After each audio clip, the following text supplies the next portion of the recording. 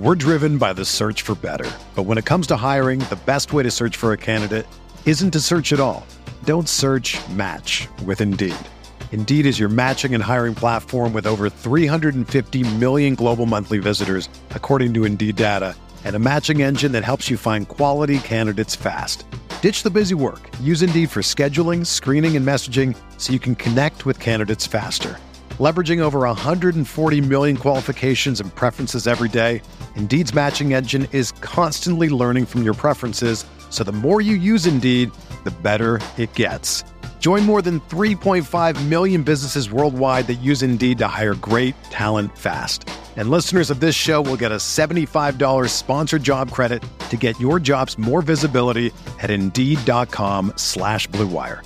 Just go to Indeed.com/Blue Wire right now and support our show by saying that you heard about Indeed on this podcast. That's Indeed.com/Blue Wire. Terms and conditions apply. Need to hire? You need Indeed. Welcome on in. This is the RotoWire Fantasy Football Podcast for NFL Week 11. Marquee matchups all over the place this weekend. Key players coming back from injury or coming off the bye. So a lot to get to, including a Super Bowl rematch Monday night. Let's start the show.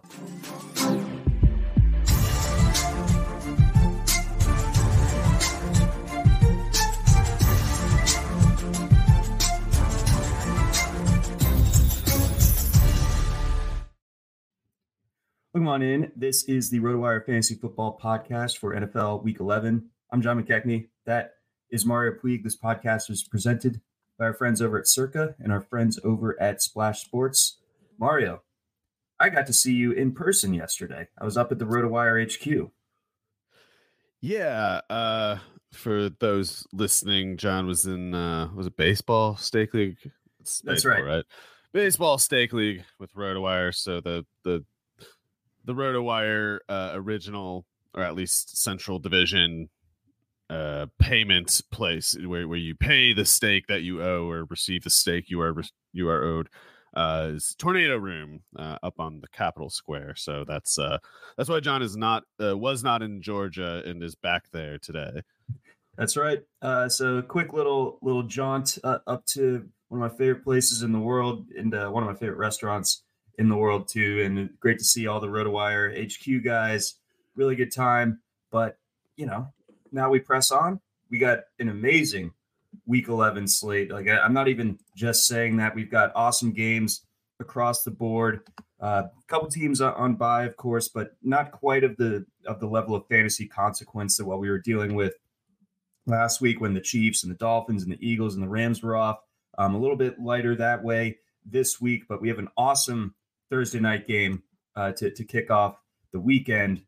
And Mario, let me tell you, I'm pretty nervous about this one. This is the Ravens playing host to the Bengals. Both teams coming off of losses at home.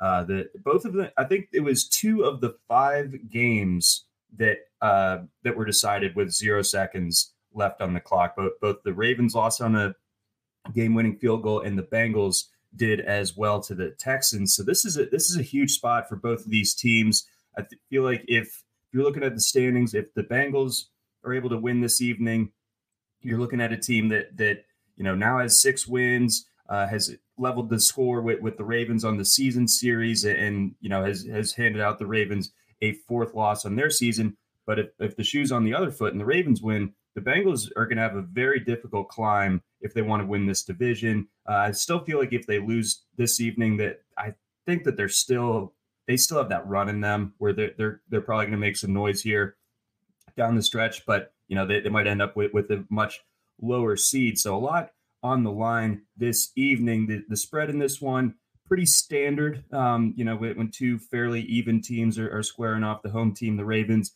3.5 point favorites in this matchup. Your thoughts? Well, I think the Ravens are probably going to lose because it says the team website, Marlon Humphrey and Ronnie Stanley did not practice this week. So I don't know what either one was declared. It doesn't really matter to me, especially because both of those guys have been hurt for so long at this point, especially Stanley. It's like, if that guy is missing practice time, there's no way I'm going to assume the good case scenario. I don't know what basis there is for that. So if Ronnie Stanley, the left tackle, and if the cornerback Juan Humphrey are less than what the Ravens had become accustomed to, especially Stanley. I mean, I know Humphrey was out most of the year anyway, but being without Stanley takes that offense down so quickly. And I, of course, am still kind of not sold on this Ravens offense. I know they've had their good points, but to me, like all the good things that have come out of the Ravens offense this year, other than like Keaton Mitchell, is just standard Lamar stuff. And there was a need for more than standard Lamar stuff, and just, getting rid of Roman, that's a start. Getting getting Odell Beckham over Demarcus Robinson is kind of a start. Yeah, Zay Flowers over Willie Snead is kind of a start, but it's still not much to me. And the Bengals, on the other hand, even without Higgins, I think have much more firepower on offense just because of Jamar Chase versus X. Like, it doesn't matter who he's going against. He's got a huge advantage over them in a way that no one on the Ravens offense has. They're making Mark Andrews less effective. It's all bad. And, the Ravens have the very simple fact is the Ravens need to get more explosiveness on offense, or they can't hang with a team like the Bengals when the Bengals have Jamar Chase and even without T. Higgins. Right. So I think Burrow is going to rise to the occasion here. I do expect that the Bengals to win. It definitely hurts to not have Marlon Humphrey in this one. Seems like he dodged anything super long term, but he is doubtful for this evening. That was a scary moment when he just goes down, non-contact, nobody around him, but it's just a calf strain, not the dreaded Achilles. But yes, Ronnie Stanley will not be playing in this one. We've got some questionable players that are pretty important too. I mean, John Simpson on the offensive line has been okay. Kyle Van Noy has been dealing with the groin this week, so that those are concerns as well. That not that the Bengals are coming into this fully healthy, although Trey Hendrickson didn't even carry an injury designation after, I think, hyperextending his knee on Sunday. So if he's full go against a backup tackle, that could definitely be an issue. What do you think about, there was a lot of hemming and hawing coming out of Charm City on Monday about the lack of usage of one Keaton Mitchell. And I swear we're not just placating ourselves because we're Keaton Mitchell guys, but he does what he does in the first half of that game against the Browns and then just disappears. I thought that last weekend was about as bad of a offensive coordinator performance from Todd Monken as we've seen thus far in his time with Baltimore. It was clunky. It was bad. It was not imaginative. It was wrong-headed a lot of the time. Yeah, to me, it looks as simple as they're putting Justice Hill out there for pretty much every pass blocking snap, and I don't know why. Like I can't. I will never understand why coaches act like 6 to 8 pass blocking reps is more important than the net effect from scrimmage of putting a superior ball carrier and pass catcher on those reps instead. Like, the defense doesn't just every time try to send one extra rusher than there are pass blockers, and thus are always planning on there being a pass blocker. Like, if you put a guy like Keaton Mitchell out there and just have him run a route instead of having him do the blitz pickup, I would assume the defense would be like, oh crap, they're throwing it to Mitchell. It's not just Hill who's in there. This is worse for us. It's like, just if it's like a deep drop thing, like a 7-step drop, a play action kind of thing, that just seems like a Gus Edwards kind of blitz pickup to me anyway, because you're not running with Justice Hill, so you don't have the play action set up with Justice Hill, not a credible one anyway. So as to why they would do it, I just don't know, other than that ostensibly the pass blocking thing. And I can never be the person to tell you why that's important. It doesn't make sense to me. So on the one hand, I would agree, like, they should just give Keaton Mitchell more snaps, or at least every single snap that would otherwise go to Justice Hill. I think Gus Edwards is still, he can't do as much damage in any given play as Keaton Mitchell, but he picks up enough plays that they need picked up that he's more useful than Mitchell overall. So yeah. To me, it makes sense, just have Gus. especially because there's such a contrast between them. It's like you tenderize the defense with Gus Edwards. You get their shoulders and knees sore tackling him, and then you put out Keaton Mitchell and say, okay, now just chase this guy. Now that you're sore and stumbling a little, go chase this. Like, that makes perfectly good sense. I won't ever understand what I tend to believe. If I really have to say like an answer, I just tend to believe coaches are just kind of full of it and are being at best superstitious and like overly cautious. It's a little bit analogous to the whole Andy Reid being like, wow, Rashee Rice is getting better every week. It's like, no, you're just increasing his snap count every week. Like, the thing that you're worried about, the thing that the like bad case scenario you're guarding against doesn't exist, or if it does, you're bringing it about with your current plan. Like, you putting your lesser player on the field is what makes the bad thing you fear happen sooner than putting the better player on the field. So I guess I'm oversimplifying it, but as to why the Ravens wouldn't use Mitchell more from this point, I have no idea, especially since if they're gonna acknowledge the intention of getting him the ball more, it's like, why would they say that if now it's going to be easier yet to hold that quote over their head about it if they don't follow through. No, exactly. So they're in a tricky spot here. The Ravens' best games have come against NFC teams and they banked the early wins against a banged up Joe Burrow and a Deshaun Watson-less Cleveland team, both of those games on the road. But now the Ravens have a chance to completely negate the strides that they took in September in that regard and give up that kind of divisional advantage with those road divisional wins by losing 2 divisional games at home in a span of 4 days. And that's kind of where I'm leaning with this one. So I do like the Bengals this evening. Any other fantasy notes on the Bengals side with T. Higgins being out, any kind of secondary pass catchers that you think might be in a good spot? Well, I was surprised at how big of a game Tyler Boyd had. I know he dropped that one pass, but it's like they wouldn't have been moving the ball the way they did if he wasn't making all those other plays. So if anyone thinks that, the Bengals should cut the playing time of Tyler Boyd and give it to Trenton Irwin instead, that's one of those things where the solution is a lot worse than the problem. Irwin, I know he had that touchdown. I know he's got some kind of amount of like craftiness, but that's only the case because it's like he has no real talent. It's like he's got to be crafty because otherwise he's got nothing. So I admit it is a narrow channel that the Bengals passing game has to work through. Like I think Boyd's pretty good, but Jamar Chase kind of needs to have a big game at receiver. I just think that's totally easy to see like happening. It's not like such a stretch to imagine 140 yards for Chase here. It's happened in Baltimore before, and it certainly could happen again this evening. Before we move on over to the Sunday slate, we got a message from our friends over at Circa. Get ready for the ultimate big game parties at Circa Resort and Casino. Super Sunday is in Las Vegas this year. Watch the big game poolside at Stadium Swim's big game viewing party. Massive screen, booming game sound, and a view of the pyrotechnic and visual effects throughout the game. Snag the best seat in the sun, day beds, poolside boxes, cabanas, and more, or touchdown at the world's largest sportsbook, Circa Sports, for the Big Game Bash. 3 stories of football glory featuring a 78 million pixel screen.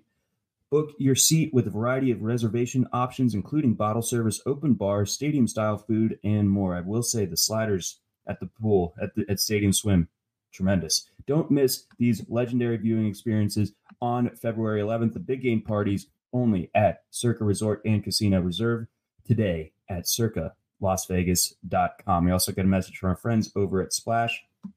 RotoWire is proud to partner with Splash Sports for the 2023 fantasy football season. Splash Sports empowers gaming commissioners to earn by creating contests. Commissioners can set up contests at their style and enjoy the evolving Splash Sports platform for customized preferences. From daily to season-long contests, Splash Sports caters to various playing styles such as DFS, Pickaxe, and traditional Survivor. And unlike traditional sportsbooks, Splash Sports pits you against your friends and family, not the house. Splash goes beyond betting, a space where friends can connect, strategize, and share the excitement of sports. RotoWire will be running weekly DFS tiers contests on Splash Sports all season. Can you beat the RotoWire experts? Visit rotowire.com/splash to enter today. And finally, a message from our friends over at Blue Wire. We're driven by the search for better. But when it comes to hiring, the best way to search for a candidate isn't to search at all. Don't search, match with Indeed. Indeed is your matching and hiring platform with over 350 million global monthly visitors, according to Indeed data, and a matching engine that helps you find quality candidates fast. Ditch the busy work. Use Indeed for scheduling, screening, and messaging so you can connect with candidates faster. Leveraging over 140 million qualifications and preferences every day, Indeed's matching engine is constantly learning from your preferences, so the more you use Indeed, the better it gets.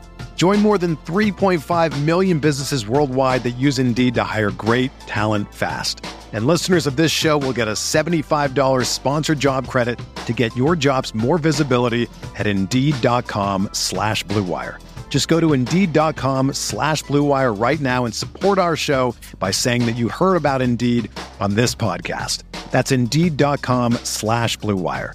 Terms and conditions apply. Need to hire? You need Indeed.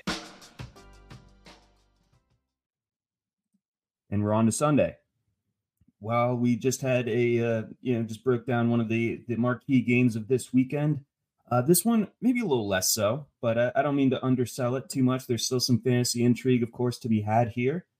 We've got the Dallas Cowboys going up against the Carolina Panthers. The Cowboys 10.5 point favorites on the road in this one. The over-under set at 41.5 at FanDuel, 42.5 over at DraftKings. I don't mean to say that I've completely figured out the Cowboys, but it feels like there's just this long-standing trend with them where they're going to, outside of the Cardinals games, if it's a bad team, they're going to stomp them. And if it's a good team, it gets a little bit dicier for them. But the Panthers certainly fall in that first bucket. And therefore, yeah, I mean, we say the 10.5 point spread on the road, and I like the Cowboys to cover it. I just don't see how the Panthers, even with a little bit of a rest advantage in this one, doing much of anything.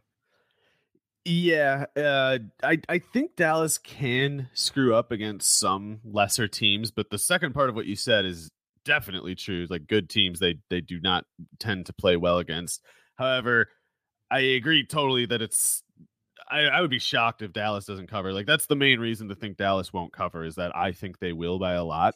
And the reason I think they will by a lot is that short of Andy Dalton playing quarterback, I don't think the Panthers can score 14 points against Dallas. And even then, it's how lucky are you feeling with that one? It's Andy Dalton is a turnover machine too.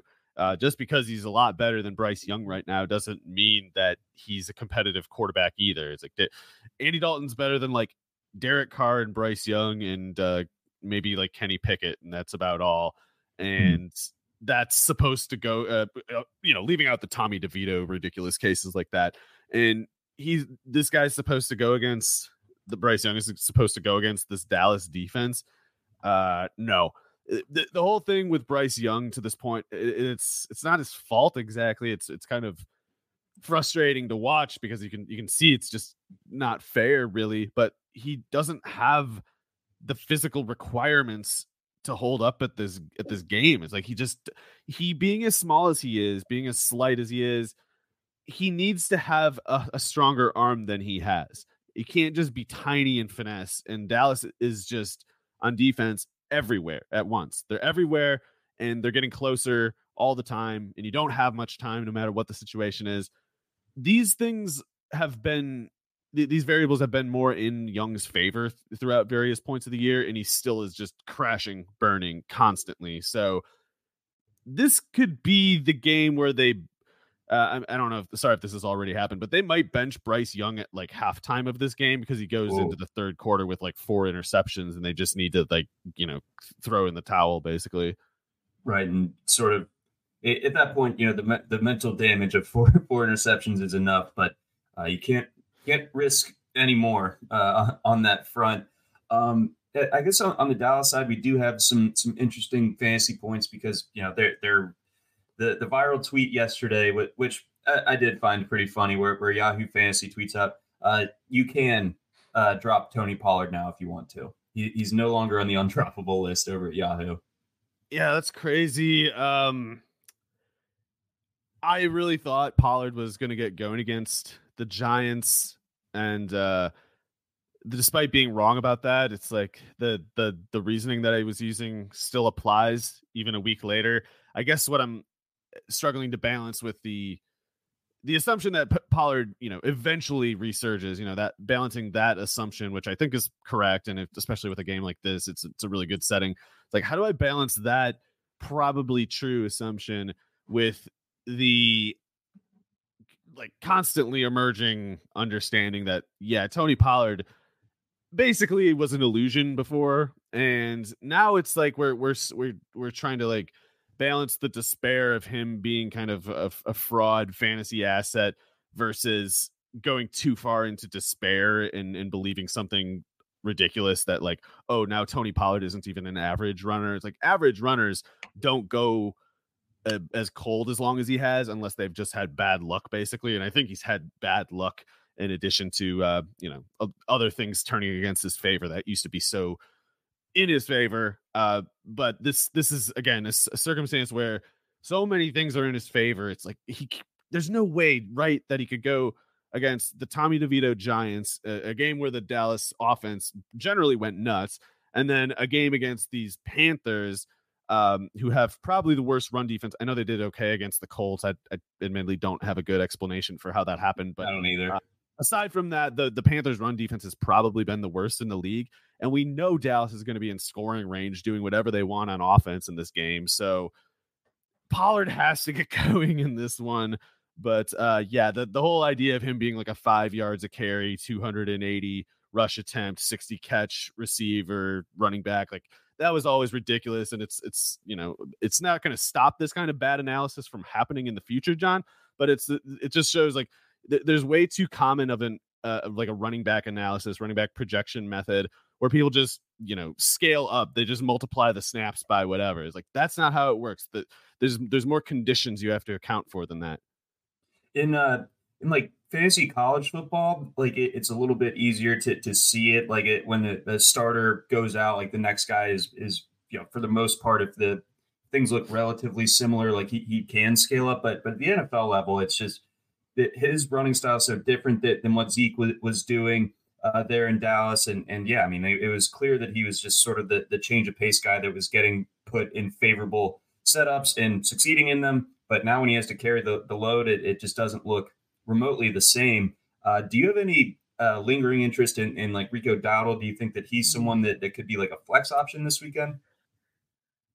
Well, I guess he could be, in the sense that he would have been an okay flex outcome in week 10 and in week 3, but I don't think Dowdle can play really. I think he's the kind of guy who he's fine if you're giving him 20 snaps a game or less than that, ideally. But if Dallas ever found themselves in a situation, basically if they found themselves without Pollard, they'd realize all of a sudden like, oh, Dowdle's not going to cut it. So right. The flex thing is, if he gets in the end zone, if he gets a long run or whatever, both of which are possible. The Panthers probably won't have the ball very much in this game, and Dallas will have the ball a lot in favorable field positioning. So Dowdle is definitely around to pick up any scraps. I just think as good as he's done, and he deserves credit for how he's done, you have to keep the full prospect profile in mind with these guys, especially these guys who haven't played much in the NFL. Like, you got to remember who they were in college, because Deion Jackson, this is a great case of this. He fumbled like 15 times at Duke and then hadn't fumbled in the NFL except for one time or whatever. And then after, going through last year, mostly okay, going through the first 2 or 3 games this year or whatever, mostly okay, he had like 3 or 4 fumbles and then got cut for it. That was a tendency he showed at Duke and not in the NFL, but only because he didn't get a chance to show it again in the NFL. Dowdle has a long history of fumbling. Dowdle has a long history of being a like memorably stone-handed pass catcher. And Dowdle also has a really extensive injury history because he kind of runs kamikaze. He does the Chris Ivory kind of running style. So there's the flex thing there, but it's chasing points as I see it, and I definitely don't think he's a handcuff. Okay. All right. That makes sense. Yeah, I'm not interested in Dowdle for dynasty purposes, but at this stage of the season, if you need points, I he's better than feel Malik Davis, whatever that turns into. Right, exactly. So I mean, there's potential there. And then lastly, Brandon Cooks had the huge game. He's scored a touchdown finally. actually in 3 of the last 4. Do we like his setup again this week? Yeah, sometimes these things, I guess, if we're being generous to Mike McCarthy, and I don't want to be, then if we're being generous anyway, then you would say like, oh, Brandon Cooks needed time to work with Dak Prescott and work with the system or whatever. And I don't know. I think that how do I say this? I don't think that holds as easily since CeeDee Lamb has also gotten hot lately and was needlessly cold beforehand. It's like, was CeeDee Lamb new to the system in those 4 of the prior weeks to the last 2? It's like, no, Dallas just wasn't doing things they should have been doing. And which is for me to say anyway, Mike McCarthy not doing something that he should have, and then under the pressure of failure, the threat of accountability, being held accountable for that failure, they started doing different things on offense. And in the case of CeeDee Lamb, it was just throw to him more, stupid. Just throw him the ball, stupid. And, they did that and it started working. And I think they kind of finally had the same realization occur about Brandon Cooks. It's like, hey, what if we actually just try to use him instead of getting cute with like using him as a decoy so we can free up Kevontae Turpin and Jalen Tolbert and Jake Ferguson? Like, no, Brandon Cooks is not a decoy receiver. Throw him the ball, stupid. Just throw him the ball. And we saw in the game, it was like, oh, right, he's Brandon Cooks. I remember him. Yeah, and so he absolutely cooked last week, for lack of a better word. And, I feel like that this could be another great spot for him. And then on the other side of this, if we're taking kind of a longer view, you got Washington and Seattle over the next 2 weeks after this one. So, I mean, this could be something where Cooks can really help some teams get over the hump in the fantasy playoffs. So I am a believer in him here going forward. This Dallas offense is kind of making me eat my words. I'm definitely underweight on CeeDee Lamb in best ball and in redraft, and having some pretty big regrets there. Definitely. Let's move on over. We got an AFC North battle between the Steelers and the Browns. Big news coming out of Cleveland yesterday, where Deshaun Watson ruled out for the remainder of the season. This, of course, one day after I was in a state with legalized sports betting, and being as impressed as I was with Cleveland on Sunday, I said, hey, I think this team can win the division. And you know what? I like the odds enough. I'll throw down a little bit on them to win the AFC. And now Watson's out, so those are deader than disco. But I'm trying to just press on here. But what are we expecting in this game? The line is now the Browns favored by a 0.5 point.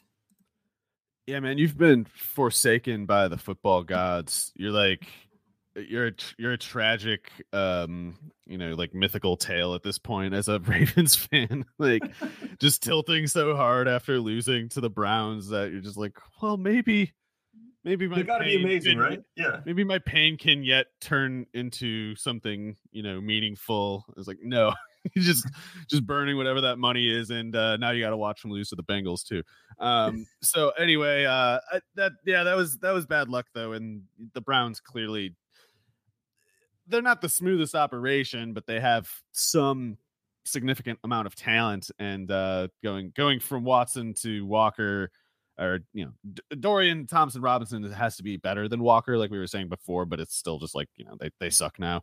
So that's too bad. Of course, sorry about your bet and Ravens both, John. I don't know what to make of Kenny Pickett versus this Browns defense. The Browns defense is pretty gnarly, but oh man, this is a tough one for me, John. Really making me prove just how serious I am about this Kenny Pickett hate and him being a slot receiver rather than a quarterback. I don't know for sure if I can convince myself that Pickett is worse than Thompson Robinson. I was never a big Thompson Robinson guy, so that I've always been really low on Pickett. It's not as easy for me to just, like, I would assume Mitchell Trubisky is better than Pickett at this point, but not Thompson Robinson. So yeah, I mean, it's two different categories completely. Like Pickett, but it's debatable whether he should have been a first round pick, right? But Thompson Robinson was always going to be a day 3 guy. Yeah. So the usual reason that I would have to question the Steelers only loosely applies here, if it applies at all. And granted, I'm probably liable to like overestimate the Tomlin effect, especially since the Browns defense should be good, like almost unconditionally, So it's like, how do I even do I believe that the Browns can't get to like 17 points? Because that's all it might take. Like, this might be a really low scoring game from the Steelers. I don't know. I got to go with the Steelers, I guess, just because, I'm not really big on Thompson Robinson. Definitely think he's better than PJ Walker. I'll give him that. But I just worry that the Steelers defense, especially with getting Porter at corner now, it's like that's an interesting variable, having a truly good corner in that defense. That's something they've never really done. So yeah, it's a tough setup, and the Browns defense can win it. It's just I think they have to, pretty much. Right, they absolutely do. I kind of believe that they do have that horsepower to do it. That was a serious looking bunch. Getting a close look at them on Sunday, and I felt like the Browns are they're a tremendously physical team. Like I think they're even more physical than the Steelers themselves. I mean, they David Njoku just mosh pitting his way into yards after catch, just having guys fly off of him, like, wiping away Patrick Queen like he's a mosquito type of deal. So I mean, maybe there's a way here. I mean, going forward, I'm concerned about what the Amari Cooper and David Njoku shares look like. I think both of them, I looked at some splits for when Watson was out and when he was in. The target share is about the same, but the productivity obviously takes a huge dip when Deshaun Watson's out. So that's obviously a bit of a concern. But yeah, as bad as Kenny Pickett is, probably has the slight quarterback advantage here, but I don't know if that really means that he's going to like actually have the better game here. I mean, he's had all of one passing touchdown since the bye week in week 6. Yeah, he sucks. He's really bad. He's really bad. Yeah, man, I don't know. I guess this is one of those games that I wouldn't really want to pick, because it is probably going to come down to just turnovers. And how do you guess who has a turnover advantage in a game like this? So it's like Kenny Pickett versus Thompson Robinson. Kenny Pickett versus what might be the best defense in the league, more specifically against Dorian Thompson Robinson. I don't know. I'll say Steelers again, but it's just, if Kenny Pickett fumbles 3 times and Myles Garrett picks one up for a touchdown and it's like a 13-7 win, that would not be the kind of thing where I'm like, oh my God, how'd this happen? What's crazy is, and I still believe that, the correction could come here, but Pickett has only fumbled once this year, and it wasn't even a lost fumble, and he's not thrown an interception since week 4. So maybe check his hands for pine tar. I think we need to. Something's got to be up there. Check the brim of his helmet. He's spider tacking out there. Yeah. His chin strap is contraband. I'm also suspect on I think it's Aiden O'Connell's chin strap. What's going on there? It's like way too big. Just covers like the entire mandible. Maybe like mustache support or something. A mustache doesn't need that kind of support. It stands on its own. As someone who has a mustache.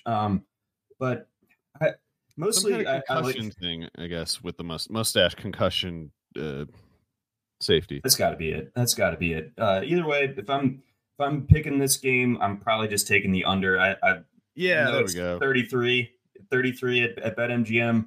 I'll take the under. I think this more is like 3-2-3 overtime tie. Folks, there we have it. Let's get on over to the NFC North. We've got the Bears going up to Detroit to face the Lions. The Lions 7.5 point favorites in this one. And looking at Justin Fields, his status, he is fully practicing. So I think all indications are that he is going to take back over the Tyson Bagent era over for now. Well, it was a good run for racist Chicago area sports writers, but their party is over. The real starting quarterback of the Bears is healthy enough to play, and so now the fan fiction about Tyson Purdy is gonna have to be put on hold at the very least. We're doing that story is gonna get the George R.R. Martin treatment. Just gonna leave that, never come back to it. Gonna pretend it's going fine if anyone asks. But the Tyson Bagent hype is over. It's too bad that this isn't an easier defense for Fields to return against. It wouldn't be shocking if he has some amount of rust from this long of a layoff. And the Bears are still, a horrendously run team. So they will get out coached here. They'll get out coached real badly. The question is kind of like, how much does Detroit feel like, unleashing here? And since it's on the road, or sorry, though, this one's in Detroit. I guess the Bears, the Lions should be able to roll here without doing a whole lot, is how I see it. Like Justin Fields, if you keep him from running for 120 yards, you probably don't need that big of a game from your own offense. So, whereas if the Lions really wanted to put 40 points on the board here, I think they could. I think they simply don't need to, or might not feel that level of urgency. So, Jared Goff's going to have a good game. The running game for the Lions certainly seems difficult to screw up at this point. Knock on wood. So, I guess they can just do a lot of like base offense, just like get 32 carries split up between Montgomery and Gibbs, keep Goff in, some of the more primitive play action designs. You don't need to go deep in the playbook to move the ball against this defense. And they should just kind of roll on offense. And from there, I guess it's tougher to say, like, how much can Fields strike back? Because I think Aaron Glenn's a really good defensive coordinator. And I think while I have questions about the Detroit like corner personnel, especially, I don't worry about them in a setting like this. I would worry about those guys against a vertically oriented offense, an offense run by a coach who won't be fired in a month and a half from now.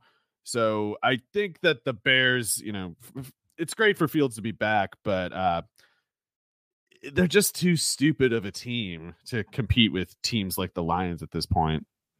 Correct. I think that's where I land on it as well. Fields, we have him ranked as QB 19 for this week. I tend to agree with that. I have a lot of Fields in redraft. I'm not trying to start him if I don't have to this weekend.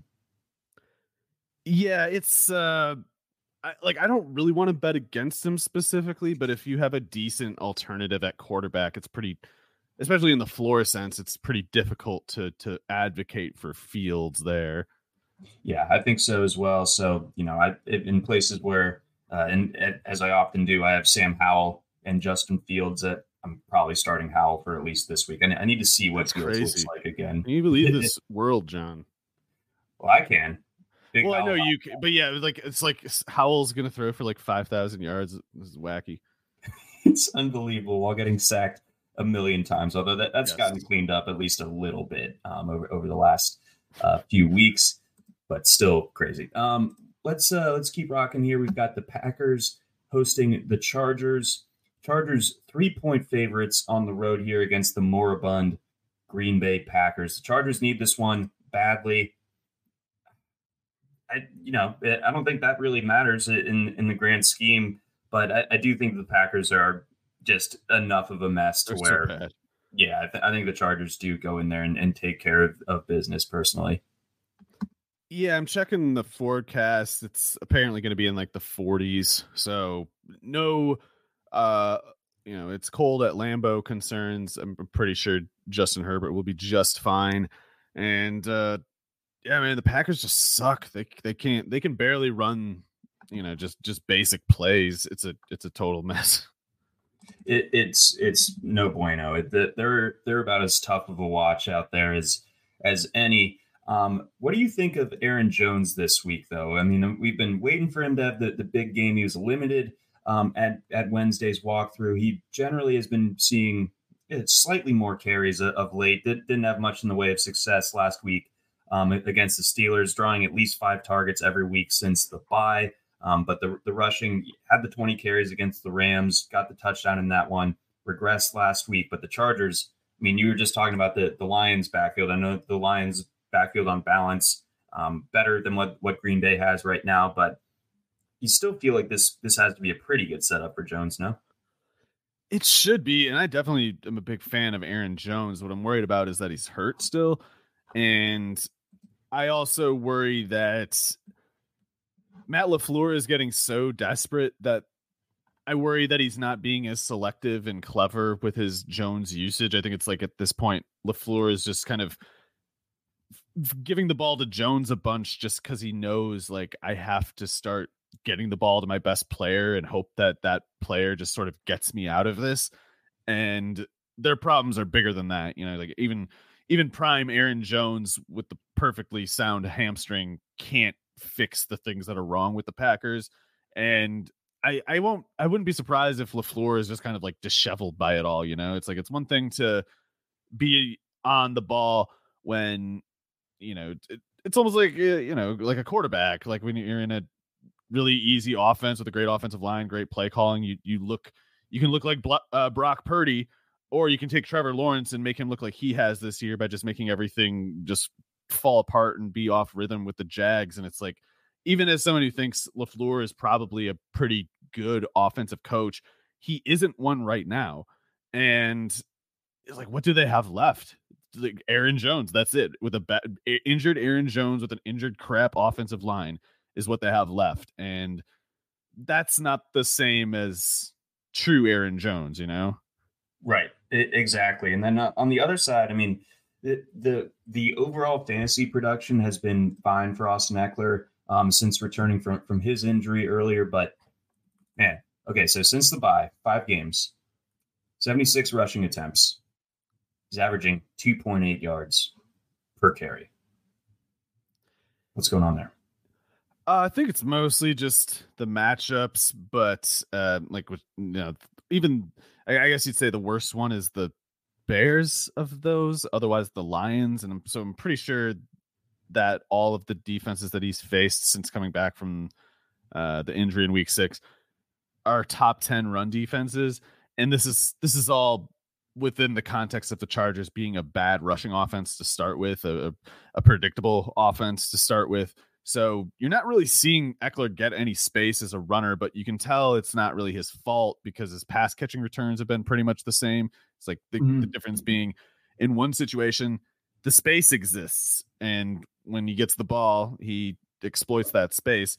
Whereas in the case of his rushing production, it's like he can't do anything with this. No one can really do anything with this. And, you know, not short of playing the Dolphins, you know, like they did in week 1, he's probably not going to get big rushing lanes this year. It's just not really, it's not what the Chargers are built for, and it shows. So the pass catching, he'll remain dependent on, I think. The touchdown should be there as a runner, though. I guess there's that. And this game, in particular, seems like a good setup for that because Jordan Love versus that pass rush is the kind of thing that can go very wrong, even though the Chargers corners aren't very good.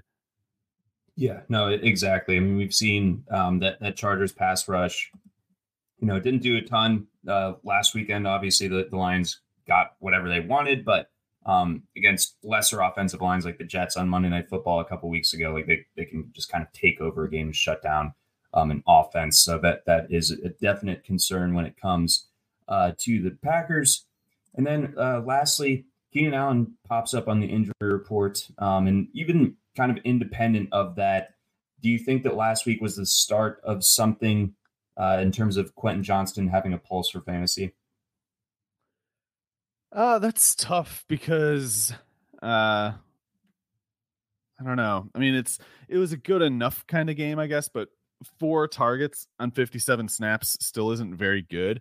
And it's not looking to me like they use Johnston in any way that makes sense to them. Even it's like they're just kind of throwing him out there and hoping something happens. Whereas I think you can find, you know, examples of other players, certainly in other offenses, where it's like this offense is totally in tune with what this player does, what this player can do. They've really got it figured out. They've got him tuned up in the offense. It's all going great.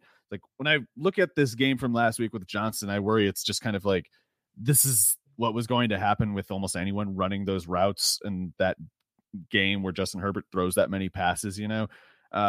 I don't know if they're using Johnston in the way that he basically should be, and this is something that I should have known would be a problem, and it's something I lose. Not that I ever had faith in Brandon Staley figuring out anything in particular, but I'm getting more and more despairing about it.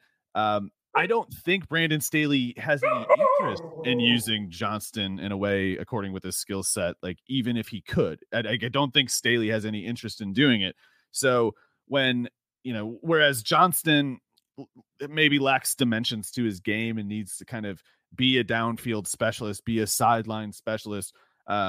Maybe he can't run 8-yard in routes with excellent hip dips and breaking out of his cut, like maybe that kind of stuff Johnston's not good at. Staley will still just tell him to do it anyway, and I don't see them building around or building a role for Johnston that suits his abilities. It's like, to me, they're just going to kind of go like, run that Josh Palmer route and then get mad at him that he's not Josh Palmer.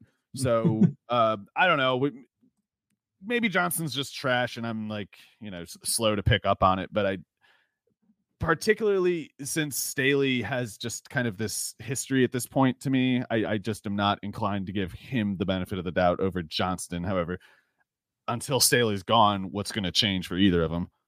No, exactly. So, I mean, it's going to be, even though he shows the pulse last week, it's hard to feel confident about starting him this week.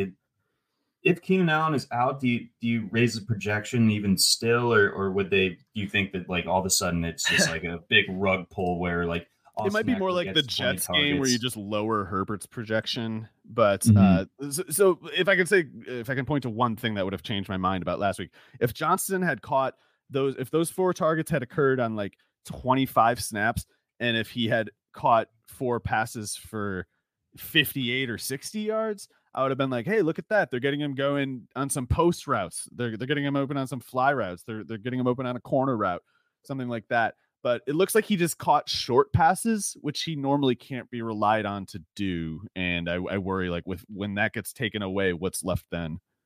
Right. No, exactly. Let's go ahead. Let's grab a question here. This one's interesting one, kind of tricky. A couple moving parts and pieces in it. Is it crazy to play Howell against the Giants, or would it be crazy to play Howell over Joe Burrow this week? And mind you, that this person, Jelly of the Month, the username, has Baltimore as his defense, could pivot off of the Baltimore defense. I would start the Miami defense over the Baltimore defense anyway, because Miami has they're coming off the bye and they're playing the Raiders, so feel okay about that defense. But Burrow versus Howell, it is tricky. I'd probably start Burrow, even with like the softer matchup on paper for Howell. Yeah, I totally agree about the defense, and the responsible advice is definitely to go with Burrow, but I don't think it's crazy to go with Howell. I think it's just like merely reckless, but sometimes reckless things work out. It's just the trade-off is sometimes they really don't. Yeah, then it's just a wreck. But yeah, that's a tricky one. I think Burrow would still remain the play, and then just flip your defense from Baltimore to Miami. And then tying off this game, Matt wants to know if we have any concern over Justin Herbert rest of the season with everybody basically banged up on that team, and then plus the Brandon Staley factor. It's an immense frustration, but part of the reason why Herbert was always such a stable fantasy pick, even despite the upside that he, at least before had, even if he doesn't have it now, the floor is so high just because the good part of the Staley factor, which is like they have no interest in running the ball at all. They are specifically disinterested in it, so they didn't build the team to be able to do it, so they can't do it. And even if they could, Staley would still probably be the kind of coach who wants 40 pass attempts every week. So I don't know who's got the lead in pass attempts, like Howell, maybe Howell and Herbert. They both got to be up there. Herbert is always liable to throw 40 passes in a game, which means even if he's only averaging 6 yards an attempt, he's around 240 yards, which, is probably like 8th highest in any given week at worst. So yeah, I think Herbert, it may be like he's better in fantasy than in real life, but at least he'll be useful in fantasy, I think. I think so too. So as long as he has Allen. If Allen's out, then never mind. Good. That's a good caveat to mention, of course. Let's go Cardinals Texans. Kind of an awesome game. I mean, now that Kyler Murray's back and the Cardinals look like they had a pulse, like that, that's a credible side now once again. And then the Texans are, one of the best stories of the NFL season so far. Yeah, and it didn't take long for Kyler Murray to show that this is not the Cliff Kingsbury offense anymore. Like he didn't look so static and like glitchy like he did under Cliff Kingsbury, even in his first game back too, doing almost like ill-advised running feats. I know he's had enough time to recover or whatever, but he was running crazy taxi style out there. Like it was not the kind of thing you see in a first game for somebody coming back from an ACL tear. Like you just don't really see a player move like that. So I also think it was really encouraging, not terribly shocking exactly, but encouraging that they got Rondale Moore going more. He played behind Michael Wilson, who I also like, but in that game against the Falcons, the Falcons are just crawling pace as an offense, and they don't score many points. So it makes sense that the Cardinals would use more 2 tight end sets because they're going to run more than they maybe would normally against the Texans, particularly, at least if Stroud has the kind of game that he's had most of the time this year. The Cardinals are probably going to have to go more 3 wide than they did against the Falcons. And Rondale Moore getting 8 targets on 35 snaps or whatever is kind of interesting. And it makes sense to me because it's like by going from Josh Dobbs to Kyler Murray, you're running so much more ambitious of a passing offense right there. And it makes sense that you would open up almost an entirely new route running position. More what was getting blocked out by, the Cardinals having Wilson and Brown ahead of him and then running the ball like 40 times a game. And now they're going to run it, maybe 30, something like that. So I'm interested to see if Rondale Moore can keep it going. I think he's basically had a lot of bad luck to this point. And it's like you were saying, it should be a good game because it's hard to find, a true weakness in either. I guess we'll see about the Houston running game, but Devin Singletary definitely looked a lot better last week than he or Pierce had previously. So if Houston can get a running game going too, then you can truly say it's hard to see how either offense fails in most games, let alone this one where, maybe one or both of these defenses will get somewhere soon, but they're not there yet. And, they're beat up in the case of the Texans. So while I worry about, Will Anderson, Greenard, eventually Stingley, under the direction of DeMeco Ryans, they'll be a sick defense. I have no doubt. I don't think it's this week. So hopefully, we can get another good game out of Kyler here. So the over/under is 49. So it's wow. Not sneaking up on anybody, but would this be your game to kind of like center your DFS interests around this weekend? Yeah. If only because it's kind of hard to find another game where both sides can punch back. It's a lot of the games that are close. It's generally like both offenses are bad, like Cleveland, Pittsburgh, or whatever. This is a game where it's close and both offenses appear capable, and I don't know if that's the case for any other matchup on the slate. Yeah, it's should be fun. I'm very much looking forward to watching this one. Might even have to give it its own screen because I'm pumped. Let's go on over. We've got Titans, Jags. Titans 7-point dogs on the road against the Jaguars. The Jaguars, they come out of the bye. They're on a 5-game win streak, and then they just get smacked last week by the 49ers. That was a heinous performance, I thought, from the Jaguars, pretty much all around. Brutal game from Trevor Lawrence. And, that I speak as someone who's heavily invested in the Jags this season for fantasy purposes. And they're a bit of a tough watch right now. Yeah, it's been the same thing every single week. And, people forget about it for little bits at a time because like the Jaguars play a really bad team and they win easily. They beat the Falcons, they beat whatever, some other crap team. And so people sort of don't notice how horrible the offense was. And the narrative instead is like the Jags are getting hot or whatever. It's like, no, they're not. They suck. They're terrible. They are truly one of the 8 worst offenses in the league. If they didn't have Travis Etienne, they'd be one of the 4 or 5 worst offenses in the league. If they didn't have Trevor Lawrence, they'd be the worst offense in the NFL. And there's not nearly enough attention yet. I know it's picking up, but it's mostly just Jags fans. Like Sherwood Press Taylor is an all-time doofus of an offensive coordinator. Like you're not going to find one much worse than this guy in the rest of your life. It's incredible how bad he is.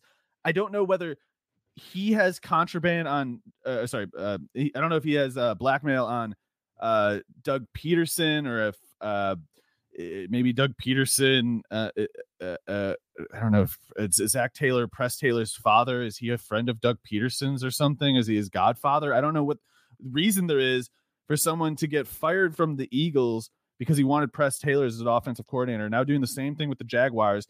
And it's all just for reasons that I've been describing all year, John. It's the predictability. If it looks like the corners are knowing the routes that the receivers are running, it's because they do. And you never see a defender out of position when you're watching the Jags. You don't see it. No one is ever out of position. They are always there. Wherever the play is going, there's always someone there. This has not changed in any game this year. It's always been the same. It's just when they win, it's because of Travis Etienne doing Superman stuff or Trevor Lawrence doing Superman stuff. And then the narrative goes, oh, they did it. It's like, no, Trevor Lawrence and Travis Etienne did it. The offense is still dead, completely non-functioning. So, yeah, that 49ers game was not surprising to me. That was one of the most predictable outcomes, I thought, because like the 49ers were all in, like we knew they couldn't lose. And we also knew they had the means to win. The Jaguars in a way couldn't lose, but they can't do anything. They're a non-competitive team. On defense, they're competitive. Caldwell, the defensive coordinator, is doing a great job and carrying the entire team, aside from, Etienne and Lawrence carrying the team. It's all Caldwell. And when the defense can't single-handedly win a game, the Jags just suck. They're terrible. And we know it's Press Taylor's fault because last year they had Marvin Jones at receiver playing the position that Calvin Ridley is this year. And everything got worse. Even before Zay Jones got hurt. I remember, people saying, oh, Zay Jones makes the offense go. No, the offense is just dysfunctional and the lesser players are getting usage because the offensive coordinator isn't good enough to get the ball to his best players. That is not an offense working. That's just Zay Jones looking better than Jamal Agnew. And that's seeming like the crux of the fulcrum on which it all swings. It's not. It's just not going to get better either until Press Taylor and just about as likely Doug Peterson is fired. Very disappointing. I wouldn't be surprised if the Texans won that division. Yeah, Jags aren't winning it. They suck. They are. I don't even trust them to beat the Titans, and the Titans suck. Mike Vrabel is a really good coach. The Jags don't have that on offense. They have a really good defensive coach. But, even though I think Levis sucks, it's like, I don't think that the Jaguars offense is better than the Titans. It's not. It sucks. It's a crap offense. Let's unpack that a little bit further. So obviously Levis has the crazy debut against the Falcons, has looked more probably like what we would have expected over the last, 2 weeks. What do we do with him here? This is, like you said, a pretty tough matchup on the road against a good defense. I don't know. I would assume Levis is not like the most accurate passer, but I thought all along like his processing would be the biggest issue with him. And so given the prior, book written on him, I'm inclined to see his struggles as just defenses throwing new things at him and him not knowing what he's looking at. And that would be excusable for a rookie. There's going to be some games where you just get blindsided and your team's game plan just doesn't even get off the ground. And maybe that's all that happened last week. But because I'm a Levis pessimist, I can't really see him while admitting that, he has time still to prove himself. I'm not inclined to assume he'll do that or anything close to it. So more likely than Levis like having a good game here. If it goes well for the Titans, I think it would have to look like they hide Levis, and as in like I think it's safe to say that if Derrick Henry doesn't get 20 carries in this game, the Titans aren't winning it. But particularly after a game like last week, I think if you're Vrabel and you're the Titans, you're no longer asking yourself the question like, how do we get Levis going, as much as you're kind of like, how do we move the ball without Levis playing like last week? And if they don't prioritize Henry more this week, I'll be a little surprised. There's probably not going to be any returns there. The Jags defense is really good, especially against the run, but their only way to winning, as far as they have reason to believe now, is Derrick Henry getting to 20 carries, even if it's a slog, even if it's like the whole time it's like a painful struggle to get him there. You need to get him there because, from carries 18 onward, the defense you're playing, whoever it is, they're not as good as they were in the first quarter. And that's, it's the only way. They have no second option. No, they really don't. It's got to be a Derrick Henry game. Like you said, I'm kind of expecting a slog, but that's just what the Titans need to do, extend drives. And I don't really expect much from this Jags offense either this week. So over-under is 40.5. I think we're looking at an under in this one personally. Let's go on over to Raiders Dolphins. Dolphins at home, coming off the bye, 12.5 point favorites in this one against the Raiders, who have looked better since firing Josh McDaniels, of course, but no necessarily impressive wins over the last 2 weeks, just beating the Giants and the Jets, of course. Dolphins have kind of been a little bit like the AFC version of the Cowboys, where they can really crush the bad teams. Good teams give them a good bit more trouble, of course, and it's harder for them to get over the hump in those setups, but Raiders probably qualify as a bad team. I understand the spread in this one. I'm kind of leaning the Dolphins here, but what do you think? Well, if the Raiders can cover, I think it's because Josh Jacobs kind of just took them there, and in doing so took enough time off the clock that the Dolphins couldn't just run the pass attempt volume too high. But the higher the pass attempt volume gets for the Dolphins, the more they win by. And if Josh Jacobs doesn't carry the Raiders offense, I think O'Connell's bad enough that you worry about him against pretty much any defense, but certainly including this one. So yeah, I would lean toward the Dolphins covering, but Jacobs is, he's good and he's getting going a little bit, and the Dolphins run defense is quite bad in my opinion. So I think they got a shot to cover, John. Yeah, I'm not a Raiders hater, for the record. In the comments, got a cagey, wily Raiders fan. I don't crap on them the way we do a lot of other teams, but playing the Dolphins in Miami, like, I'm sorry, like the Dolphins are just Raiders. Why would even Raiders fans know the Raiders suck? It's not. It's not a fun time anyone's having over there. It's just like the way Raiders fans should be looking at this is like, hey, we might have by miracle found our coach of the future, even though he was working under the guy who is the worst coach of all time that we for some reason hired. And you're talking about Herm Edwards? Is he on that team?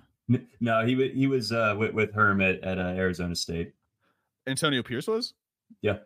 Oh, I didn't know that. But yeah, Antonio Pierce seems pretty encouraging. So definitely, that's Raiders fans should just be kind of like, hey, you know what? It looked like we were going to just be awful all year and not have anything to show for it. Where it's like, at least you're going to have a high pick and you maybe have a coach who can, you can really build something with. But Aiden O'Connell playing well in the meantime.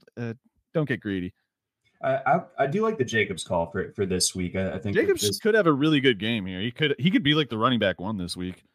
I can absolutely see that. The Dolphins definitely are soft against the run. And then I thought it was encouraging to see Michael Mayer catch a touchdown this past week. Your thoughts on him kind of going forward? I know we kind of talked a little bit off air over the course of the week about this tight end class. Obviously, Laporta and Kincaid are looking good, but Mayer overall, on paper coming into the season looked like he was the best of this bunch, and it's maybe starting to show a little bit. Yeah, I was really high on Laporta. Like I had Laporta ranked ahead of Kincaid, but even so, I had Mayer ranked tight end 1, and even before last week, even if Mayer hadn't had a good game last week, I'd still believe it right now, just because we can't evaluate them on the volume of their stats. It's pretty easy to observe, like, well, yeah, if Laporta and especially if Kincaid were playing for the Raiders, they wouldn't have done anything either, especially if they were making them split snaps with Austin Hooper and for like 4 of the first 6 weeks block more than they ran routes for some reason.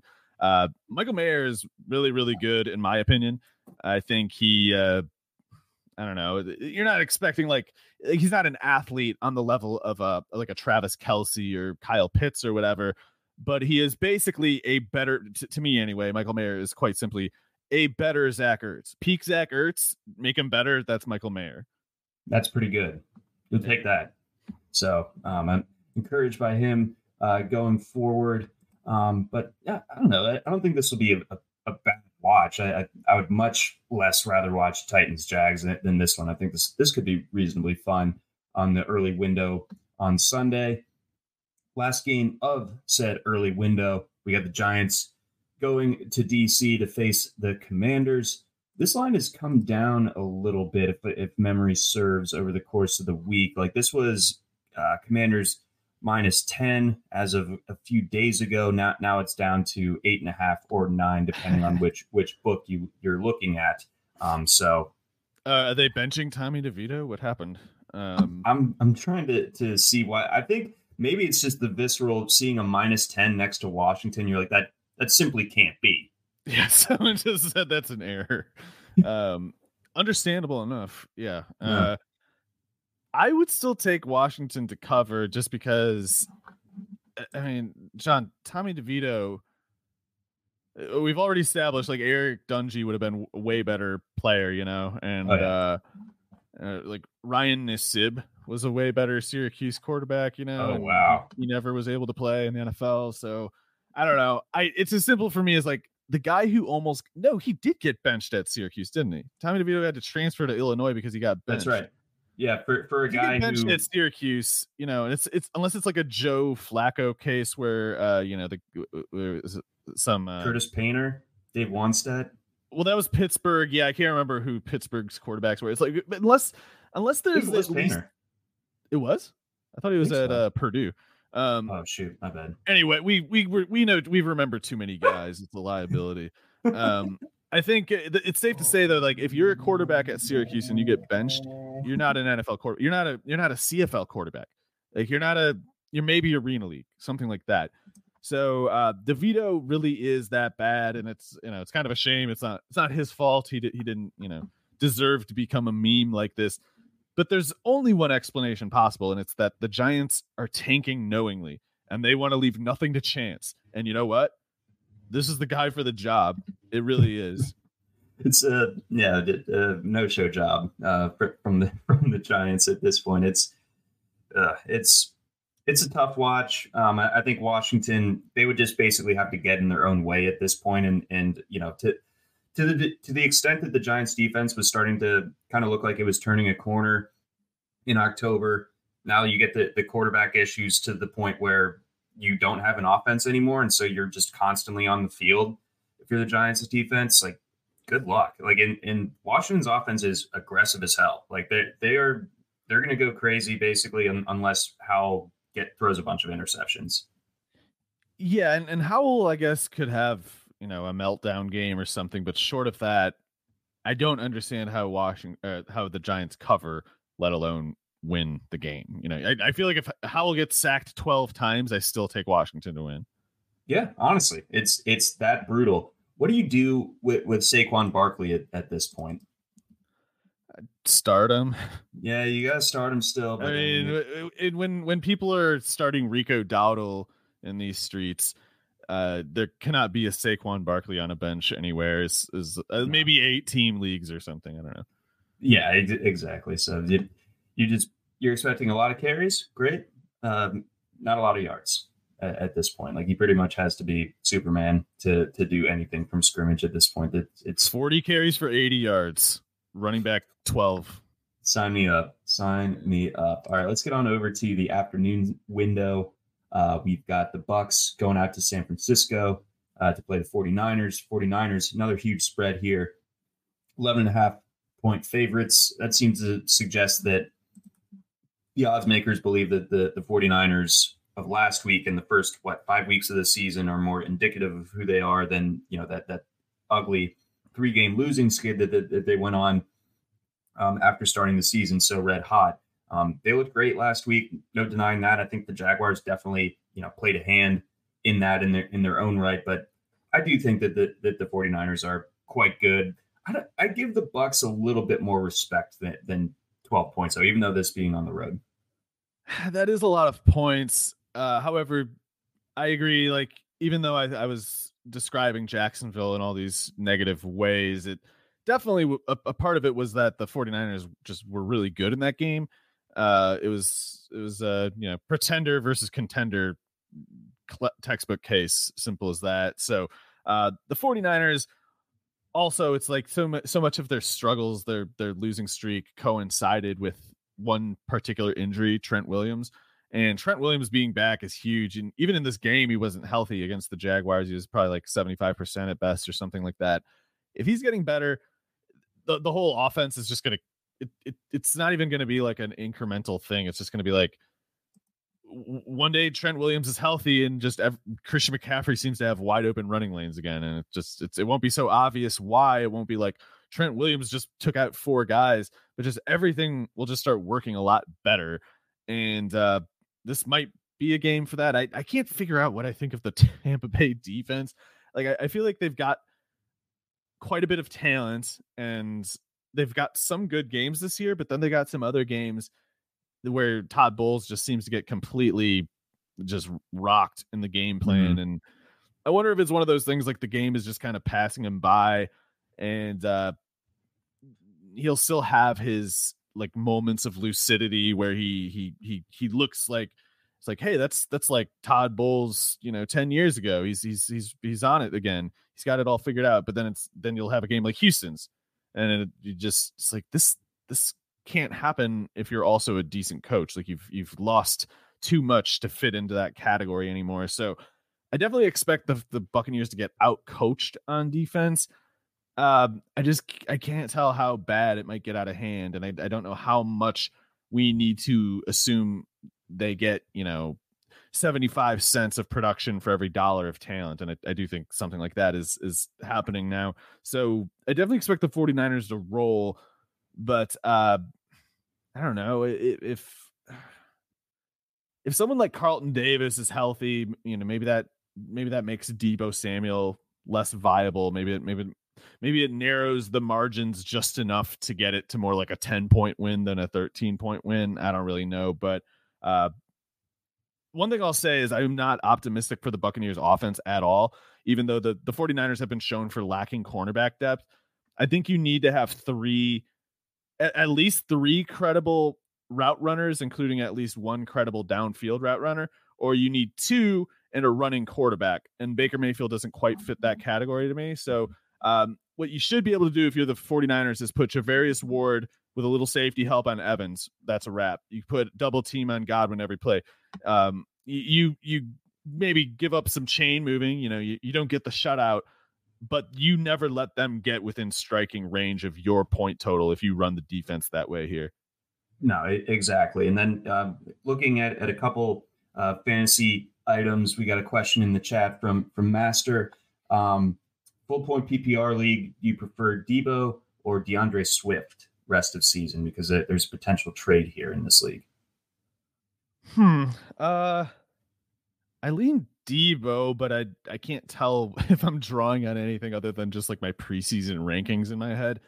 I don't think you have to prefer either side, really. I lean Deebo, acknowledging that Swift can be a running back 1 when he's at his absolute best. I have no faith in the Eagles personnel management at running back. Mm. I don't see any predictable rhyme or reason there other than like there's just, we love Kenny. So if that's the plan, I just kind of lean Debo if on that basis if I need to. That's definitely understandable. I think my frustration with the Niners in fantasy outside of McCaffrey is that it feels like it's never everyone going off at once. It's like it's Brandon Ayuk week, it's George Kittle week, and then it's Debo Samuel. So like the week to week consistency is what scares me off of Debo a little bit in this particular toss up. So I still lean Swift. I'm not super strong. I totally acknowledge I could be wrong, but I just feel like Swift at least has the week to week floor. For the most part, and maybe the Eagles will come to their senses coming out of the bye when it comes to that kind of. I didn't realize they're giving him so much usage actually too. It's like that he's just not doing a whole lot. So that's interesting. He could get better, maybe, but you're right, Debo. There will never be a 49ers offense with Brock Purdy where all three of the pillars are rolling at the same time. It's like it's always two at most, and oftentimes it's a deliberate Shanahan thing to play off of one threat as a decoy given game plan. Right, exactly. So there's that, and then rounding it out on the Buccaneers side here, Rachaad White's seen 20 carries each of the last 2 weeks. I think you don't expect him to have a great rushing day in this one, but you at least hope when you're analyzing Rachaad White that he can do something in the pass game, but I worry about the athleticism of those 49ers linebackers kind of neutralizing what he can do as a pass catcher. Like last week, he obviously kind of saved himself with that long touchdown reception. I don't really see that here. I think you still start him, but you're not expecting like a spike week from him. Yeah, I agree with all of that. But while I was just talking about how I think Ward, a safety, shuts down Evans, and then, safety help on Godwin contains them.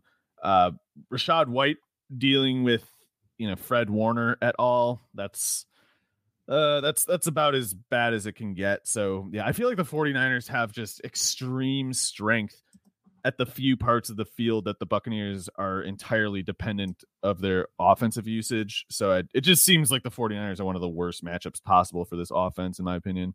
Yeah, I think so too. So the Bucs defense is going to need to keep them in this game. And to your point, Todd Bowles might not necessarily be up to that challenge against Shanahan and whatever he's cooking up. All right, I'm looking forward to this one. We got Bills Jets.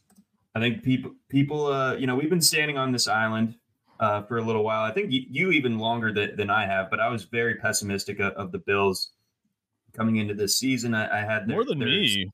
I mean, I can't believe, you'll get to it. Sorry. Yes, I certainly will. But I took the under on their 10.5 win total.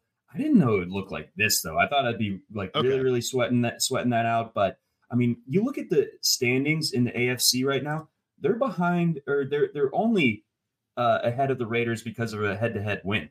Like they need the tiebreaker over the Raiders. They've had some tough losses within the conference, and they have an absolute gauntlet of a schedule going forward. I mean, defensively, we saw what happened against the Jets in week 1. Weird game. I'm not going to hold that against them too much, although Josh Allen did have tons of turnovers in that game, and turnovers continue to be an issue for him. Although always important to note, if you ever listen to the broadcast, it's simply because he is too competitive. It's never anything else. Never truly Josh Allen's fault, other than just wanting to win so badly. But going forward, you've got the Eagles on the other side of this game. You got the bye. Then you got at Kansas City, Dallas, at the Chargers. There's really only one guaranteed win here on the Chargers schedule, and it's that one they need that one. But sorry, I had to say that. You did. Home against the Patriots, although they did lose to the Patriots earlier, so maybe that even is. I literally believe that the Chargers are an easier win for them. Yeah, I mean, division stuff, crazy stuff happens, but you see what happens on Monday night, and I liked the Broncos to cover because it felt like you give them a little bit more than a touchdown. That they were coming off the bye. It felt like the Broncos were starting to maybe find some modicum of a pulse after a really rough start to the season. They beat the Chiefs going into the bye, so I was like, I could see the Broncos like hanging around. I didn't expect them to win that one outright the way they did, and it seems like things are crumbling in a hurry. You have the brutal end of game sequence where you send everyone on the blitz. The Broncos pick up some chunk yardage, get themselves into field goal range. then they're hustling onto the field. They missed that rushed field goal attempt, but hey, there's 12 guys on the field, so therefore you have to fire your offensive coordinator about that one.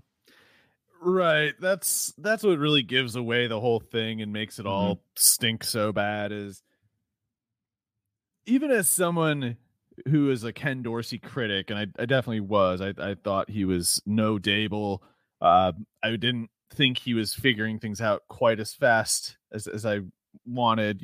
I specifically hated the whole 2 tight end theory of the offense. I hated the way they used Deontay Hardy. I hate Trent Sherfield playing snaps over Khalil Shakir and Deontay Hardy. There's all these things that I see them wearing away at a margin that they couldn't afford to, and that always bothered me. However, Ken Dorsey is, like you were getting at, he's not like the single reason they lost that game, and you could tell it was just a kind of rotten I don't know what the right word is. It's not done in a sincere effort to improve the team. It was done as like a sacrifice, it was like scapegoating, of course, but it was more specifically like Sean McDermott just deciding like, we're going to fire him just because somebody needs to pay, and it's not going to be me. Right. And it's not quite as rotten seeming to me as when Frank Reich fired Marcus Brady with the Colts, but it does feel like that. The only difference is I think Jim Irsay gave Frank Reich a very specific ultimatum, like, you fire somebody or I'm going to fire you. And so Reich was like, what if we fire my offensive coordinator? Will that work? And Irsay said, fine. And then 4 days later, Irsay fired Reich too. In this case, I think it was more like Sean McDermott was firing Dorsey because he wanted to do something before he had that conversation, be it with Bean or what's his name, Pagula, whoever it would have been in the analogy for McDermott. So, McDermott fired Ken Dorsey knowing perfectly well that it was not going to fix a problem. He did it because he thought it would buy him time. And that's just rotten, and the players must know it. The players seemed to really like Ken Dorsey, actually. We're like 3 weeks removed from there being press about how Ken Dorsey is seen as like this bright light in the Buffalo Bills organization and like a genius who's just inevitable, who's going to have his time, as a leading coaching figure in the NFL. And then this happens, and like you said, John, it was following a defensive meltdown, a game management meltdown from the special teams and the head coach. So not going to fix whatever problems they were having. And just about as importantly, maybe more importantly, whatever they do without Dorsey isn't going to address any of the things that he needed to improve on. They're going to try to do the same offense, just with a different play caller, who I guess will get fired if they miss another, or if they lose on a field goal again, or that they almost won on initially before the 12 men penalty. It's crazy. And again, I am not a Dorsey fan, but it stinks. And I think Sean McDermott basically like besmirched himself and is filthied and is karmically hellbound now. Yeah, it felt like there was almost like an activation button clicked on everyone's brain on Monday night, if you're looking at Twitter, where I'd never really heard any rumblings of McDermott potentially being on any sort of hot seat, even with how the season was going. Now it feels like his seat is scorching. Like he might be in more danger than Ron Rivera. Maybe that's a stretch. Don't say that, John. Don't say I know. Like that. No, you're right though. It's I don't know if it's irony exactly, but a funny thing about this decision of McDermott's to fire Dorsey now is that it's kind of like going, all in and getting called on it. And now you really need to deliver now, because and not just like, oh, we eked a wild card spot. It's like you need to conclusively demonstrate that Dorsey was the problem and that you had an idea of how to fix the problem, and that you needed to get rid of Dorsey for that fix to occur. And if they don't improve on offense, if they keep having the same struggles, the question, I guess, at that point is, it's like, does McDermott make it through the whole year, or does the alienation build toward him specifically especially after firing a guy who, by all accounts, was well liked in the organization. Sometimes players just say, like, we're not cool with this, and McDermott's, I think, on watch for that kind of thing, because he basically is behaving like a scoundrel, and there's no way anyone can find him to be a good leader right now. No, so that they are, all of this to say is the Bills are a bit of a mess right now, and it's tough. Hard to analyze this team going forward if they're like in the midst of this kind of meltdown. Now they need a scheme change. They need to change their whole offensive approach, and it's like you can't do that in season by firing Ken Dorsey. You're going to run the same system worse. Yeah, that's what's going to happen here. And when you're going up against the Jets defense, like that's a pretty like scary realization here. So the over under here is set at 40. The Bills are favored by 7, pretty much consensus line there. Can we trust them? Can we trust them to cover 7 against the Jets team that simply cannot score touchdowns? The Jets are so bad they literally cannot beat the Raiders. That would be a pretty horrible, fall from grace for the Bills to lose this one again. But that Jets defense is gnarly, and if you're going to turn the ball over a lot, as Josh Allen, you need to score touchdowns a lot, or you in a way do become worse than Zach Wilson as far as this one matchup goes, because Zach Wilson is not creating, he's not given the chance, but he's also not creating as many turnovers, so it's like if you're Allen and you're turning the ball over and not offsetting it with touchdowns, all you're really doing in effect is just giving the other team a shorter field to go than you need to yourself. And if you're talking about who the better player is, obviously Josh Allen's so much better that it's like one of those things, like the Jets have to win by not using their quarterback. Like it's the only way they can do it. But it's not necessarily better to get bad high volume out of a quarterback than no volume of anything. Yeah, no, exactly. So I think the Jets hang in here once again with the Bills. And yeah, I think this is a close game. I think the Bills win, but I don't think that fixes. Yeah. The one thing I'm not that I'm brave enough to predict that they lose, but I want to say this is going to be sooner the opposite of the Antonio Pierce thing. Yes, I was just thinking this is like if the idiot head coach fired the Antonio Pierce analog. So yeah, the Bills, McDermott, he needs to get things going fast, or he might have a real mutiny on his hands. Exactly. Matt brings up the point, and I've definitely seen this get tossed around that the Josh Allen defenders are really reaching for anything they can find to positively spin this, where the metrics say that none of the turnovers are Josh Allen's fault, as far as expected turnover worthy plays, I believe is the metric. Josh Allen's always been mistake prone, though. I mean, yeah, I'm in such a weird position on this, because like I used to be against the peak of Josh Allen hype. I'd be pushing back saying like, no, he's not this good, and here are the reasons why, and people are just like, you're an idiot, we're just posting pictures of my address at me, and then it's like all of a sudden now it's like it hasn't even been 2 years and people are just kind of like, oh, also Josh Allen sucks. And I think it's just it's like the whiplash, the concussive whiplash that people feel from going from Josh Allen's is good or better than Mahomes to just being told by reality so flatly, like that was a stupid thing for you to say. It's like when we get embarrassed by reality, by reality like that, it's like it's not in our nature to blame ourselves. It's in our nature to say like, oh, Josh Allen must be an idiot to the degree that I feel silly about my prediction of him being as good or better than Patrick Mahomes. It's like the lack of perspective at each turn in the process is what stands out to me. It's like he was never as good as they were saying 2 years ago. He thus, as like quarterback 3 to 5 or whatever he is not actually underperforming now. It's like this is a permissible level of play for quarterback 3 through 5 in a down year. Even the best players have down years sometimes. It's just, it doesn't change the overall story with him.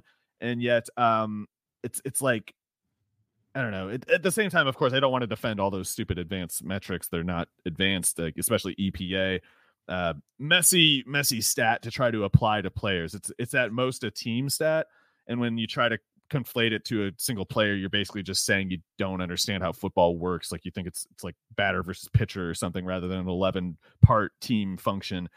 So that stuff's crap too. But I do think there is something to the point that turnovers don't matter that much as long as there's tons of touchdowns also. But the problem right now, and especially against the Broncos, it's like you got the turnovers, but without the touchdowns. And so I will say, for me, it's like Josh Allen is kind of on notice. You know, it's like yeah, after you've played like this, you need to get some touchdowns coming. It's just also, I think it's only fair to give him the chance to do that also, you know? No, exactly.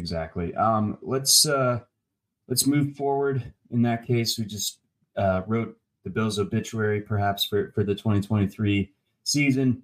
Let's go out to LA. We got the Rams. We got the Seahawks. The Seahawks only half-point favorite. So this game essentially a pick 'em. So that seems to suggest that Stafford should be back in action here. The Seahawks. I hope so, man. So what's up with the Seahawks right now?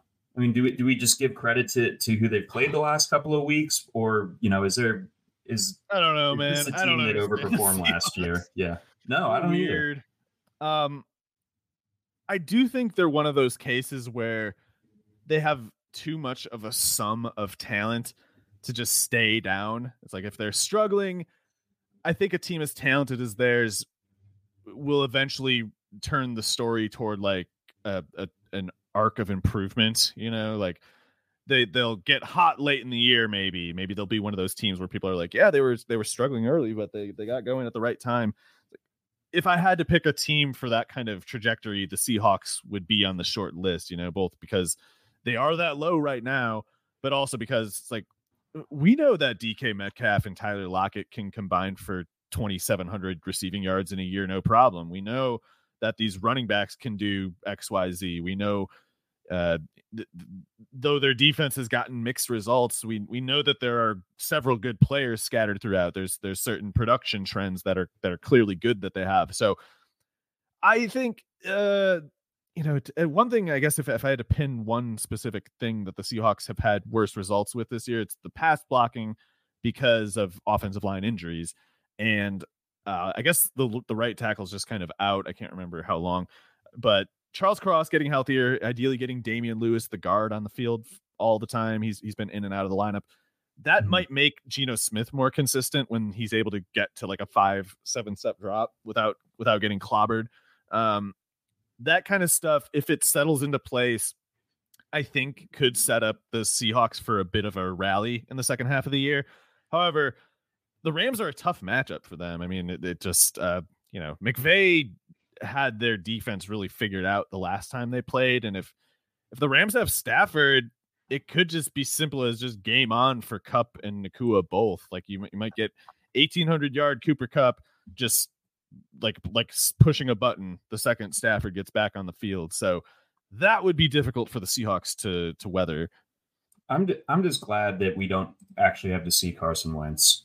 Like I was honestly okay seeing Brett Rippon even in one horrible game. I'd take that over watching Carson Wentz at this point. Like Carson Wentz just makes me upset. But yeah, Stafford fully practiced on Wednesday, so it looks like he'll be good to go, back in action there. So yeah, I do think that this is a good setup for those pass catchers. That they didn't have Kupp in the first game, of course, and the Rams are coming off the bye also. So I mean, there's some positive tailwinds in the Rams' favor here. I was initially surprised to see the line be what it is, but now that we're kind of talking it out a little bit more, I can definitely see it.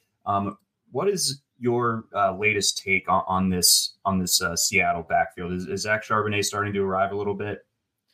Yeah, I don't know if we're really going to get any closure with this backfield. I think it's going to just remain in a flux. The question of whether Charbonnet takes more carries specifically might just be a question of like, do the Seahawks get leads in any games? And the tone lately has been close games where they need to throw the ball a lot. And so Ken Walker gets what he does, of course. And instead of there being carries 20 through 30 to give out, it's like they just stop at 20, and then Charbonnet pass blocks 50 times. So that is good for Charbonnet that he's getting on the field in situations like that, but it's kind of a maxed out situation as long as the rushing tally stays the same and as long as Walker stays active. So this isn't really the game that I would imagine it happening, but if there is a game where the Seahawks kind of get a first quarter lead and never give it up, maybe then you see the vision of the offense where it's like Walker gets 16, Charbonnet gets 12. But until then, it seems like they're just kind of like playing catch up, and Charbonnet is just their main blitz guy. Yeah, so that's kind of a frustrating development where it's like, oh, great, he's getting on the field, and oh, he's just not getting the ball. You know, I'll pull this up here momentarily, but we do have metrics on our player pages that measure your touches per snap, and it's not looking great. Let's see, snaps with a touch 27% of the time. So basically, 1 out of every 4 times that he's on the field, he is getting the ball. That is 5th percentile among running backs. So maybe that corrects, but I don't know. I mean, like if they feel like it's working, then why would it change? I guess necessarily. It's kind of just the circumstances. Like it's not that rate would hold in other circumstances. It's just that they've had the same type of circumstance, which is to say them trying to throw the ball downfield to catch up or score quickly for whatever reason, you know?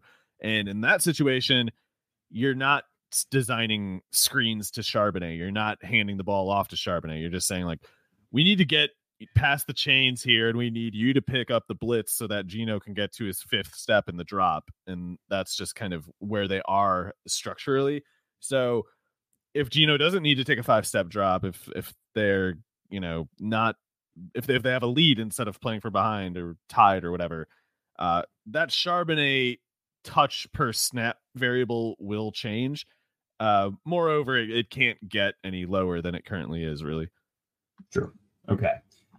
Let's get on over to our next game. We're on to the primetime games. This one kind of sticks out among the other 2 primetime games, maybe clearly the 3rd best one, but even still, the way that each of these teams have played of late makes this one pretty interesting. I think if you looked at this game in September, you'd say, oh my God, disgusting. Like this needs to be flexed, or there should never be, like they shouldn't even say that they do flex games, because this would be disgusting. But Vikings, Broncos 2.5-point favorites in this one. First of all, I would like you to make some sense of what Minnesota did last week to the Saints. Well, some amount of credit to the Vikings, you know, Dobbs and O'Connell both, but that's just embarrassing for the Saints. And it would also look a little different to me if the Saints had been vaguely functional on offense. It's just, the Saints are a complete joke. And in that game, the players knew it too. You could feel the disgust of the Saints players toward themselves even. And it's not the outcome you usually get from the Saints, and I don't know how much you can make projections based off of it for the Minnesota offense. Specifically, it seemed to me that there was a lot of this like bootleg play action kind of stuff they were doing with Dobbs, and it seemed like the Saints were really struggling to handle that, especially after like 3 seconds in a play. They'd start doing broken play movement, and it's like the Saints had never done a broken pass play defensive drill in their lives. It's like they couldn't track the improvised routes at all. So you know, it worked for the Vikings, and you know, credit to them for executing it as far as they did, but to me it doesn't seem like a sustainable offense, both that you need to get a more varied sort of passing setup, and you got to make more plays in structure. You can't turn everything into just, you know, NFL blitz scrambling drill kind of thing. Like you got to throw a slant on time occasionally. And I still don't have faith that Dobbs can do that. I mean, granted, he's got much better receivers to work with in Minnesota than he did with Arizona, but it wasn't truly bad pass catchers in Arizona, Zach Ertz aside, I guess. And he was about 61% completed at like 5.8 yards per pass. Like that's not serious. That's a backup. That's like Tyler Huntley numbers, and it's fine for a backup. And especially when you throw in the rushing production, you're getting somewhere. But the idea that like Dobbs as a passing quarterback has arrived and is a proven commodity, that's crazy to me. And I think you see it as like an assumption now. Like people are all just like, why didn't every team trade for Josh Dobbs? It's because Josh Dobbs is a backup quarterback and he's going to be a backup quarterback his whole career.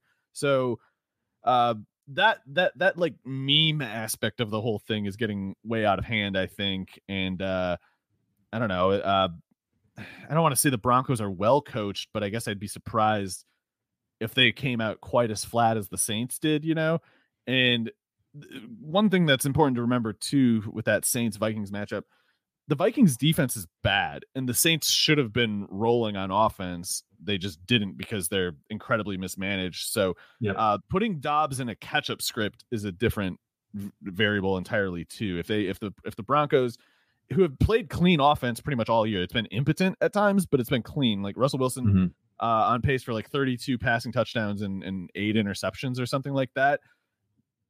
It speaks for itself. Don't ask me how they're going to get the yardage all the time, but those touchdown to interception numbers speak for themselves. And against this Vikings defense, I don't know why Cortland Sutton, Jerry Jeudy would struggle. I don't know why what has been a much improved season for Russell Wilson, I don't know why it would start to go off the rails here against this defense of all defenses. So I would lean the Broncos, but don't get me wrong, it's not like I expected Dobbs to do as well as he did last week either. Yeah, I mean, I thought that after the Falcons game, like I thought that was an amazing instance. I thought that was one of the cooler performances and stories of the entire season. But I thought the Saints were going to go in there and make Dobbs look like what we've known Dobbs to look like, and he didn't. And I still, yes, I'm with you. I don't believe that this is some sort of sea change, some sort of turned corner for Dobbs. We had that Titans game too, It's like Dobbs has had chances. This idea that this is like, oh, he was just this diamond in the rough who never got a shot. Like, it's not true. No, that's not true. He still sucked with the Cardinals. He was just better than we thought. He was better than Clayton Tune. It was like great. Let's not double count this, right? So good for fantasy though, as long as he keeps running and he keeps throwing the ball at Addison and eventually Jefferson. Yeah, so if Jefferson comes back this week, which we still don't know, I think we'll have obviously some more clarity on that as of tomorrow. But if he's back, feel comfortable starting him right out of the gate, and then also with Jordan Addison, do you worry about him maybe seeing his role reduced a little bit? I do think Jefferson coming back would pretty much put Addison into like a 5 target per game kind of role at most. It would be, KJ Osborne also is already toast. Justin Jefferson, I think, has he's proven he's too good of a player to be doubted anytime he is active. So if he's active, you have to start him, I think. Yeah, I think so as well. But yes, it's important to note that when it comes to Addison. And then anything else on the Broncos side of the ledger as far as our fantasy discussion is concerned? You said a pretty nice looking setup for guys like Jeudy and Sutton.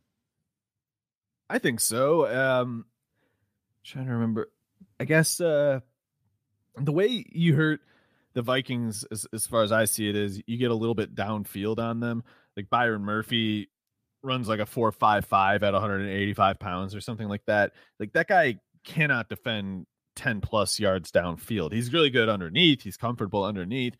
So don't play there. Like go downfield, make him turn and run, make a Caleb Evans turn and run. And I feel like the Broncos have done a good enough job of setting up Russell Wilson for that situation that if they set it up here, there's reason to believe he'll land some strikes.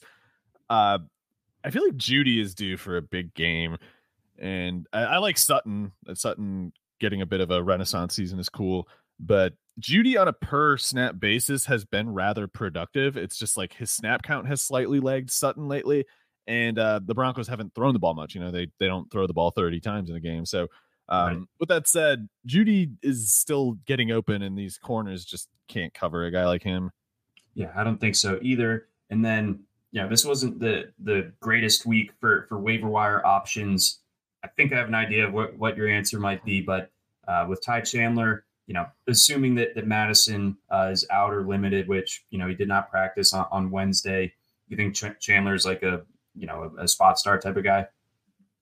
Yeah, if he's getting the work, obviously usage at running back is currency in itself. I will say he is really bad, and it's so funny to me that in that game people started saying like, "Oh man, he looks so much better than Madison." He ran like 3 sweeps. They ran a couple sweeps with him, probably off of like a fake bootleg kind of thing. And it's like, yeah, he ran to a corner. He can run in a straight line to a corner. Even I have conceded that much all this time. He's somewhat fast and certainly a lot faster than Madison. So if the task is running a straight line to point B and the point B is off on the corner here, that's what Madison can do. Where he starts to stumble, which is to say every other carry but those 3 or 4 in that game, is when you're going between the tackles at all, when it's not bounced outside, when there is something of a processing moment, when you have to process with your mind and keep your feet moving in concert with your mind and your reads. All in that setting, Ty Chandler becomes a slow player. Like he has to spend so much time processing that he's like becomes a buffering sort of thing. And he runs like with determination and he runs hard, but he runs blindfolded. And I can't remember what exactly his figure was at in this game, but I could have sworn, John, that he went something like 10 carries and must have gotten about 5 yards on them in this game, because I thought he had something like 40 yards on 5 carries at one point, and he finished with 45 on 15. Like his yardage just stopped in the second quarter, even though the carry count got to 15 starting, from 3 or 5 or something like that. So, I don't know. I mean, the Broncos' run defense has to be a little easier to move on than the Saints, but Ty Chandler needs open space. He needs the C to part, and if the C parts, he's fast enough to run through it. But that just makes him the same as like 95% of NFL running backs. It's like fast or not, it doesn't show up. No, I'm with you there. So I think in the short term, people are desperate at this point. Good flex play. Like I'd play him over, the Dowdle types I'd probably play him over even like Keaton Mitchell or something like that, just because Madison could get 15 carries. Right. Let's go over to the main event. Chandler. Chandler. Yeah. Okay. Let's go Monday Night Football. We got the Chiefs playing host to the Eagles. Both these teams coming off the bye.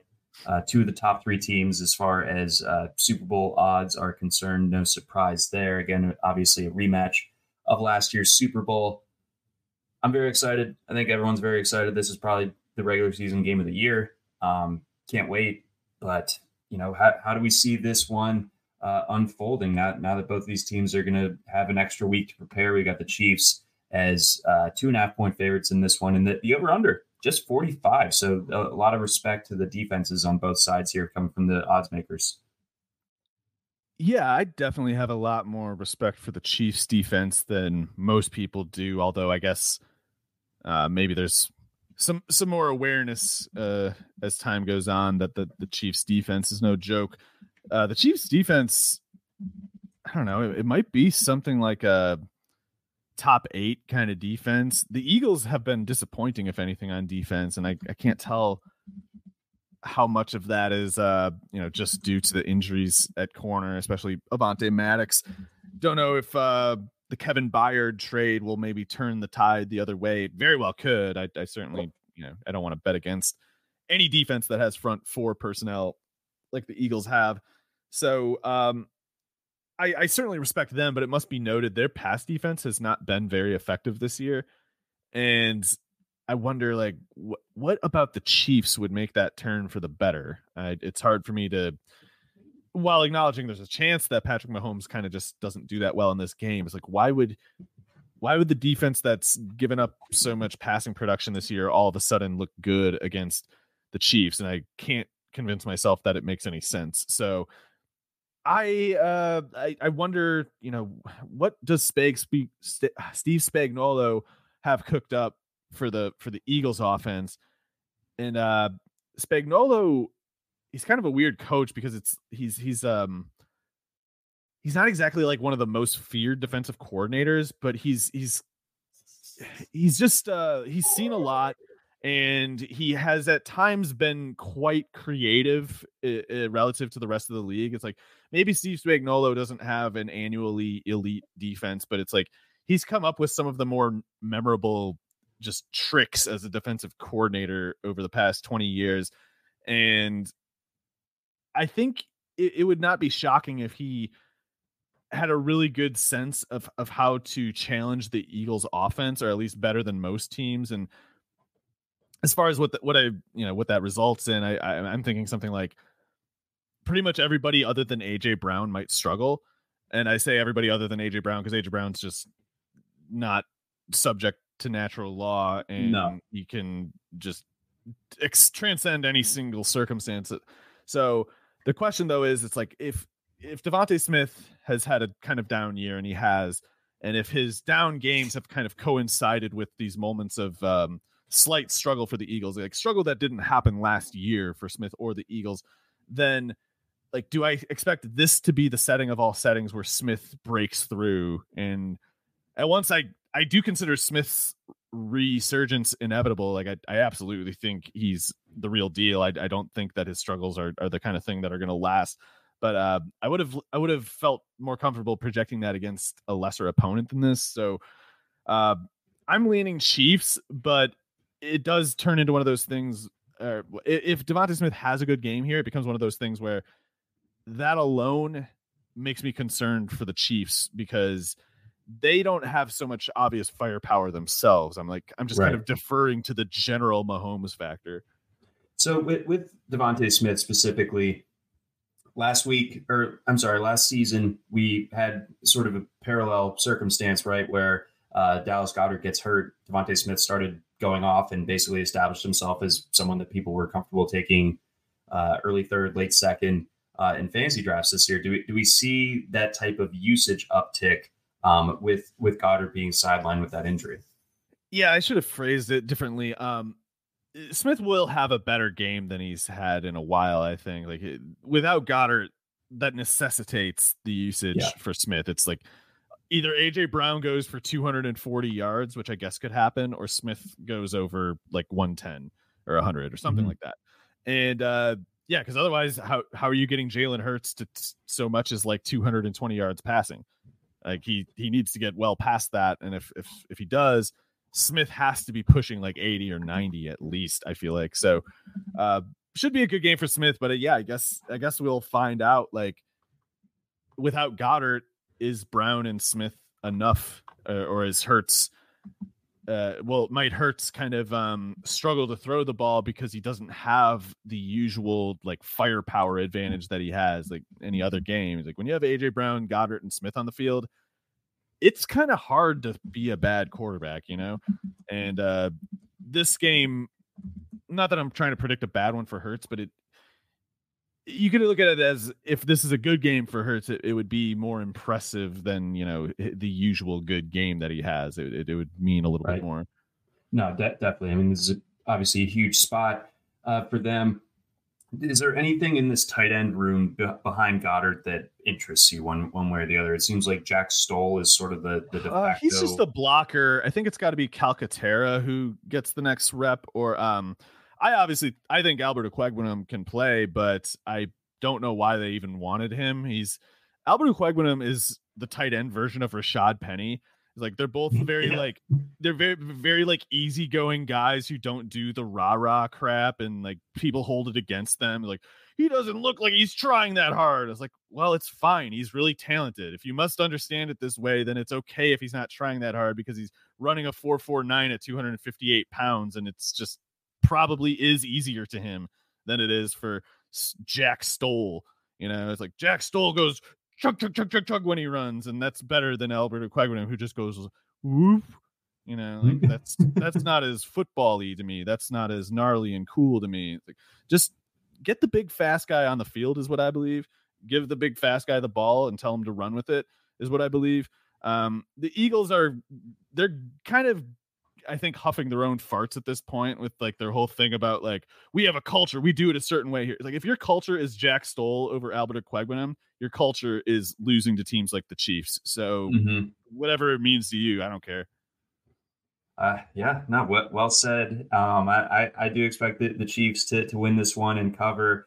I just hope that it lives up to the hype. I have no reason to believe that it won't, especially with both teams coming in well rested. Hopefully Jalen Hurts, obviously he looked a little bit gimpy during that Cowboys game. So hopefully the last 2 weeks have been able to get him back closer to 100%. But I think we're potentially looking at a classic here. If memory serves, the Monday night game before Thanksgiving 5 years ago was like the greatest Monday night football game ever. The Rams Chiefs game. I don't know if it's going to be the same level of shootout necessarily, but in terms of just general intrigue and high quality football play, I think we could see it.